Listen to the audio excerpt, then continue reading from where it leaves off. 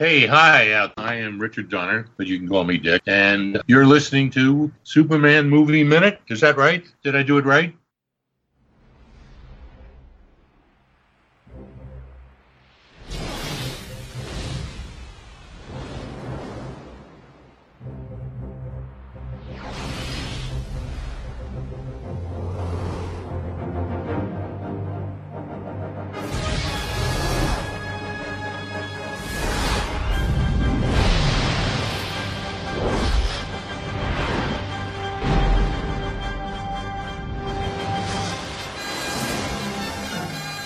Hello, and welcome to another exciting episode of Superman 3 Movie Minute, the show that scrutinizes, analyzes, and you'll believe a man can flies us 1983 Superman 3, 5 minutes at a time.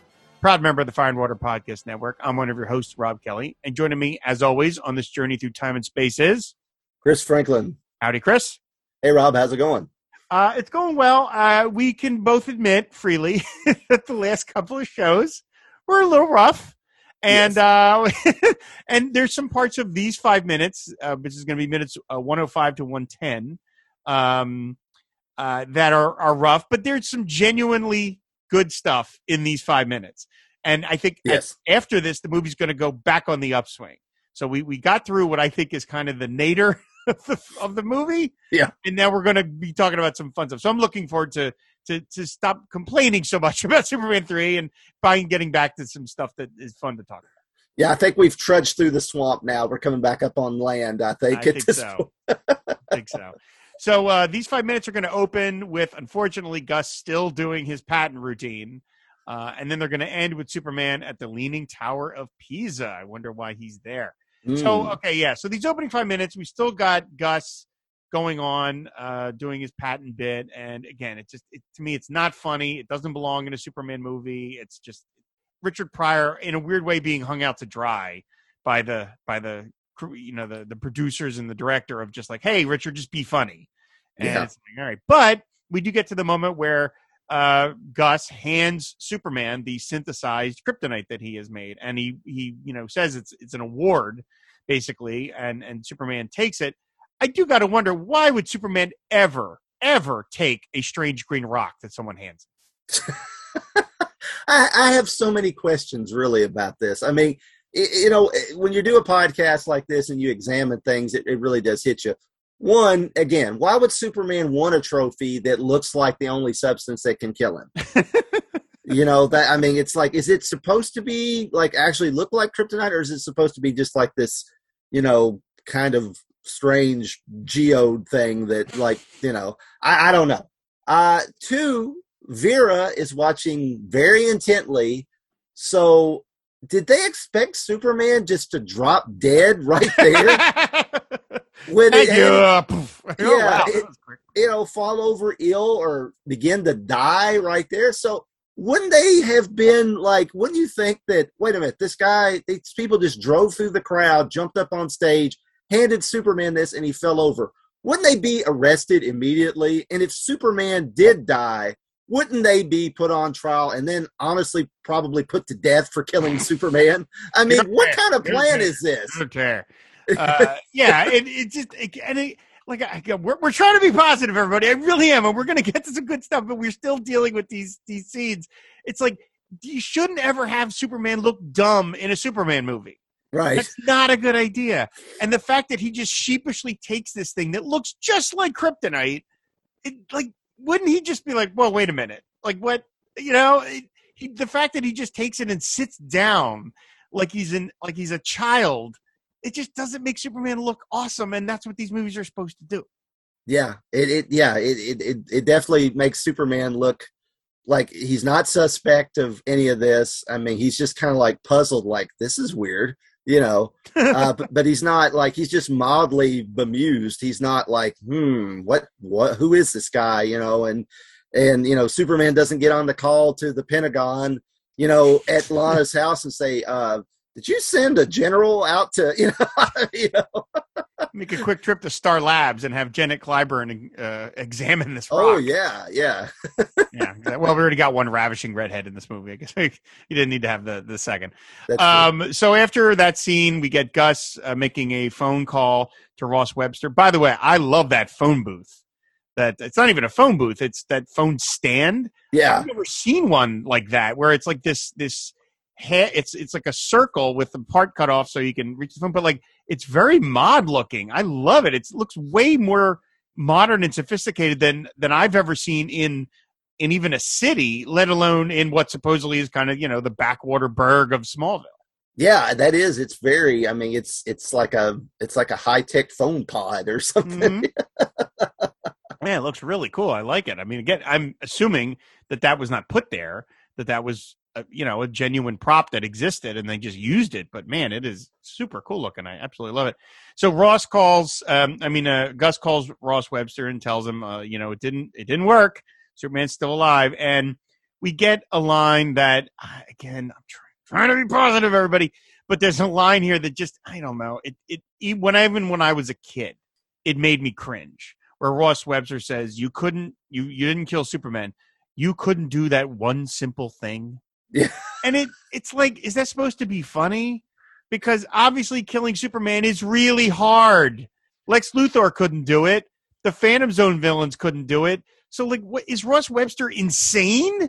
I mean, I know the idea that he's an egomaniac and he thought this plan was so good. By the way, I love that he's got a photo of Nixon, yes, and Kissinger behind him. That's a fun detail. But it just makes Ross Webster look like a moron. Like that. What are you talking about? Of course he can't kill Superman because he's Superman.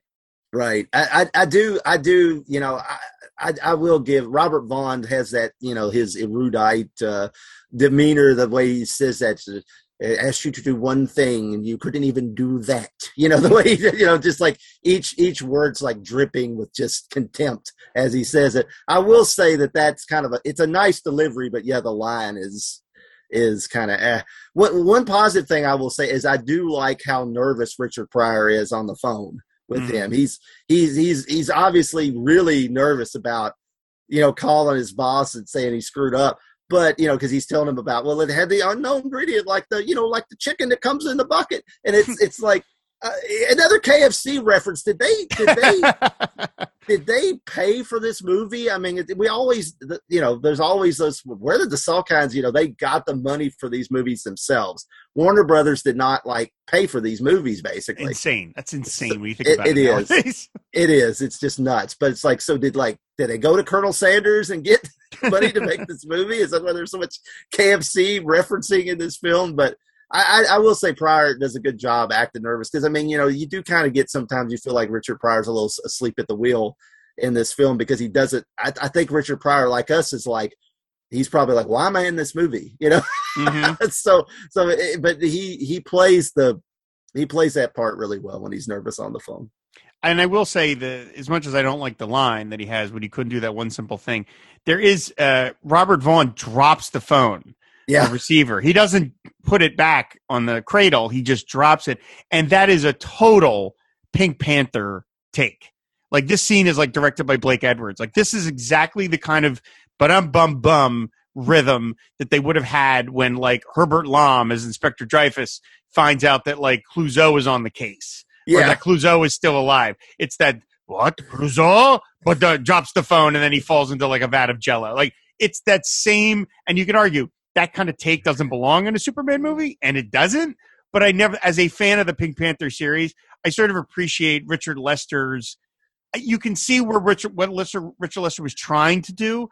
I still don't agree that it was the right approach, but at least with that scene, it's like, oh, that's totally Herbert Lom on the phone talking to Clouseau. That's exactly that same rhythm. Yep, that's a good point. I hadn't even thought of that, but yeah, it does feel like that. When I watch it, I was like, wow, what am I thinking of? I'm like, oh yeah, I'm thinking of like the Pink Panther Strikes Again.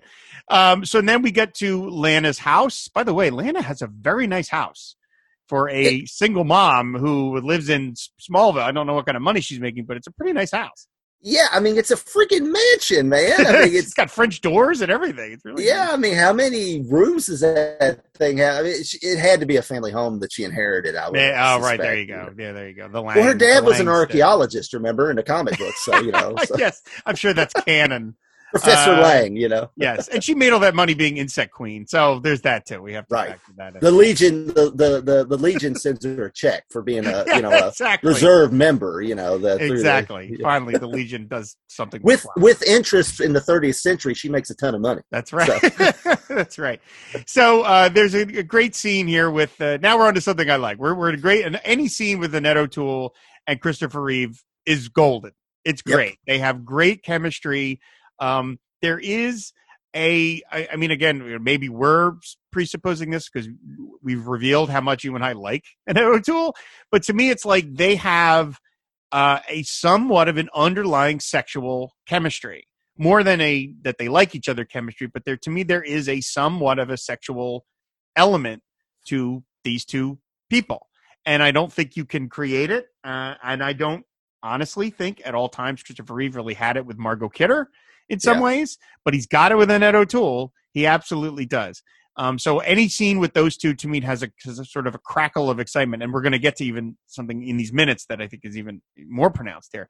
I will say it is funny that when Lana disappears to go get coffee, we see that the effects of this rock have hit Superman, and there's this music sting where it's like, brrr, and Superman starts looking basically like he's got diarrhea. That's just what it looks like. And it reminds me of that commercial where it was like, diarrhea is like a storm raging inside you. That's what it looks like. It's like Superman's like, why did I eat that? I hate making jokes like that, but I can't help it. That's what it looks like. It's just like, oh, Taco Bell. Oh, my God. It's just like, because he's sweaty. We see that he's sweating. It's just like...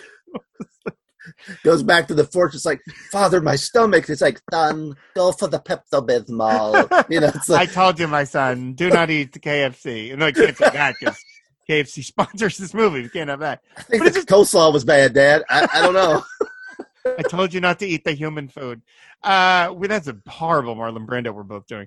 But anyway, it just made me laugh. There's something about just the fact that Christopher Reeve doesn't. He stands there and looks odd, but the fact that there's the boom music sting is just like, okay. So then Lana gets a phone call and she's like, oh, there's this catastrophe on the bridge. You gotta get out of here. And then the scene really turns because Superman, now under the effect of the rock, although we don't know that, says, oh, I'll get there. I always get there in time. And the look on Lana's face when he says that is marvelous because she's like, what? Like, she's just completely, and again, I don't want to oversell it. This is a PG movie, especially of all the three Superman movies. This is the most family friendly, and it's meant to be, or kid friendly, I should say. Well, there's parts of it later that aren't, but parts of it later that are not.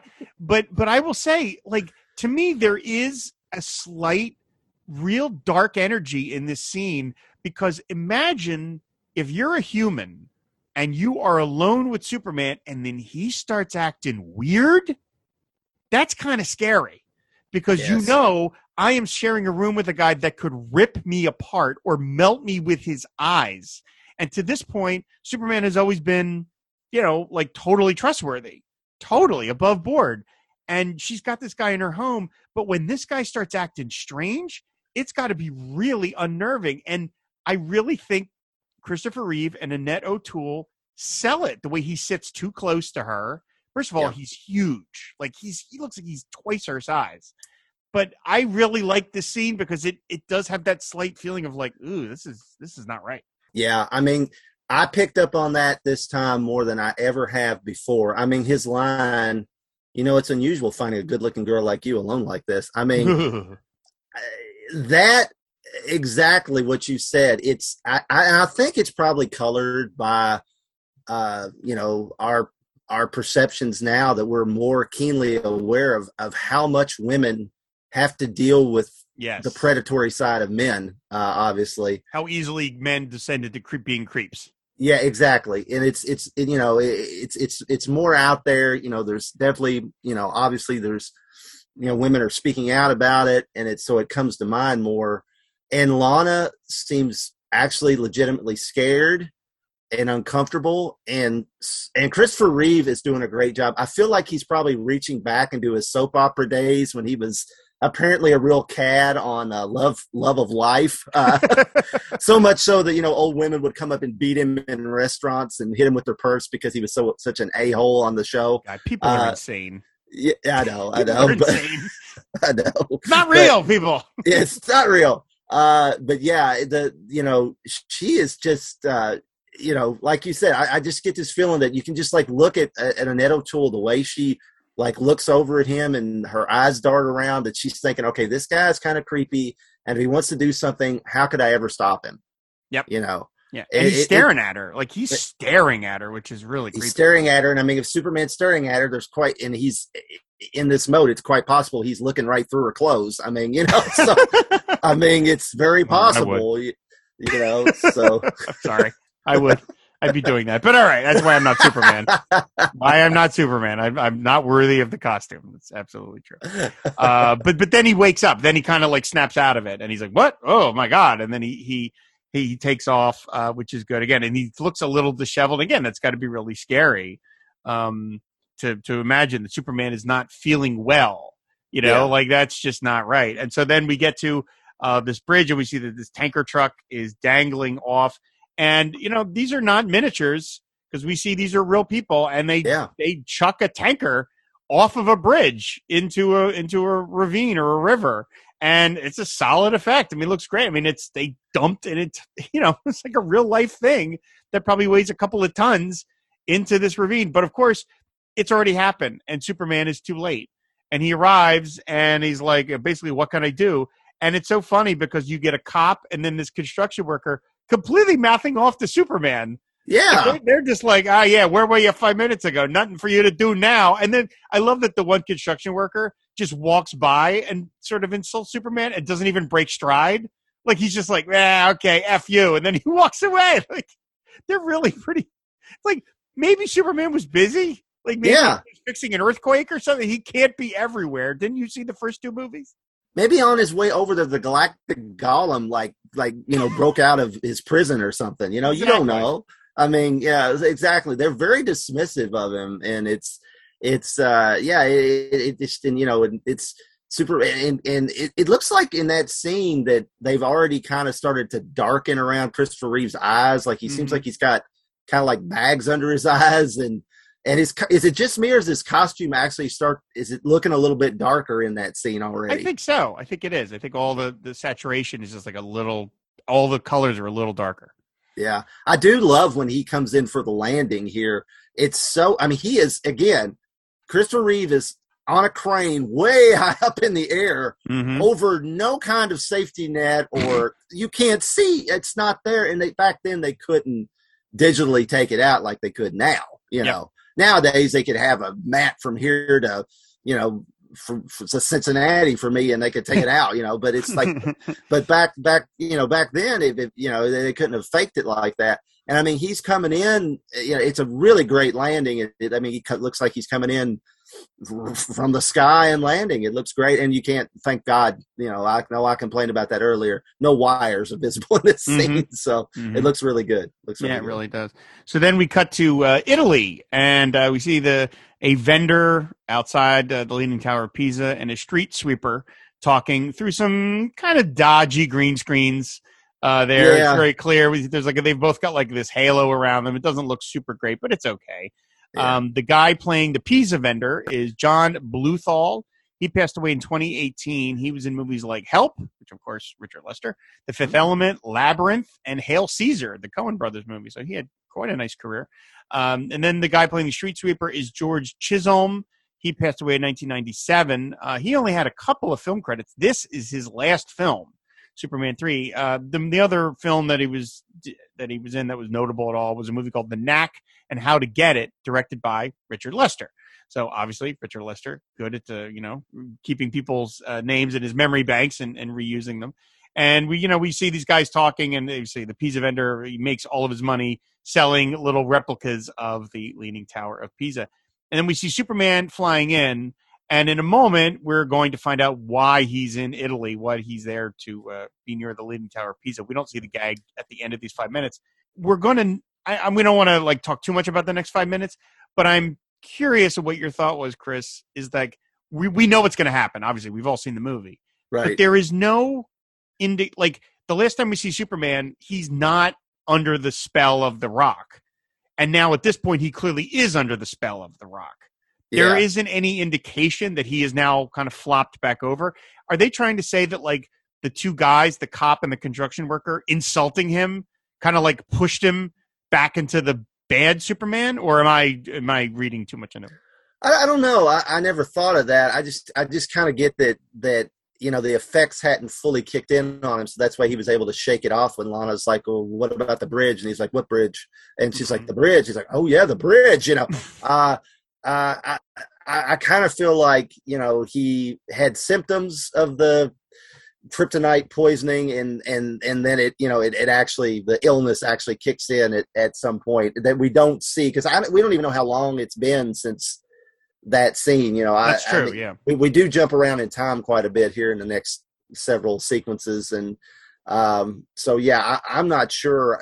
It's kind of funny because there's a really nice aerial shot approaching the Leaning Tower of Pisa, so I feel like that they probably filmed there, like from a helicopter or something. So it makes me wonder. I guess they couldn't. Maybe I've never been to Italy, so I've never been to the Leaning Tower of Pisa, but I don't know if they couldn't get permits, or they weren't able to like actually set the stand up in front of it somehow or something. But it just I kind of wish obviously they went there to film that, unless they got it from some other. It looks really good, so I don't think it comes from a stock archive or anything. Mm-hmm. So it's like I kind of wish they had filmed it, because the green screening is a little dodgy there, mm-hmm.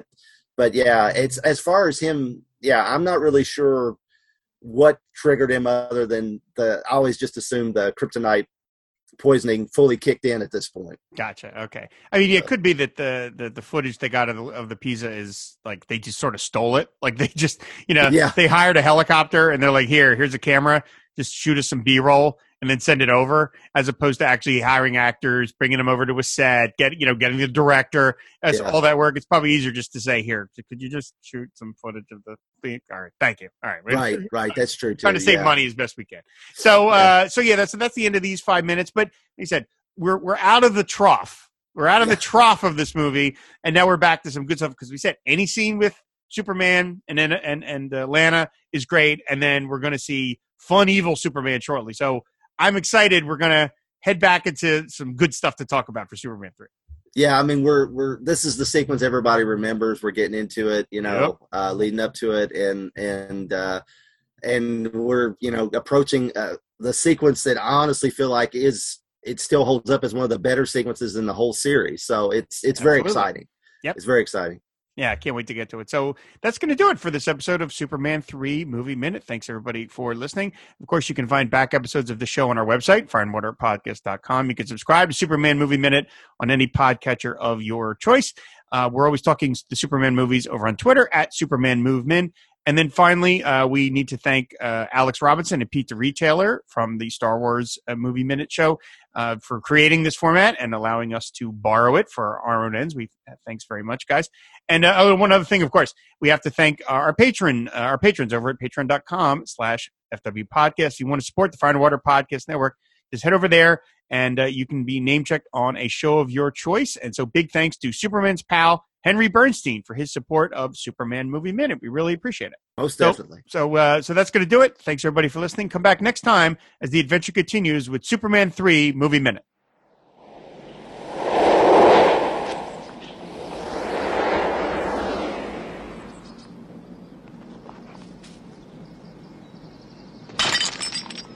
Giorgio, per favore.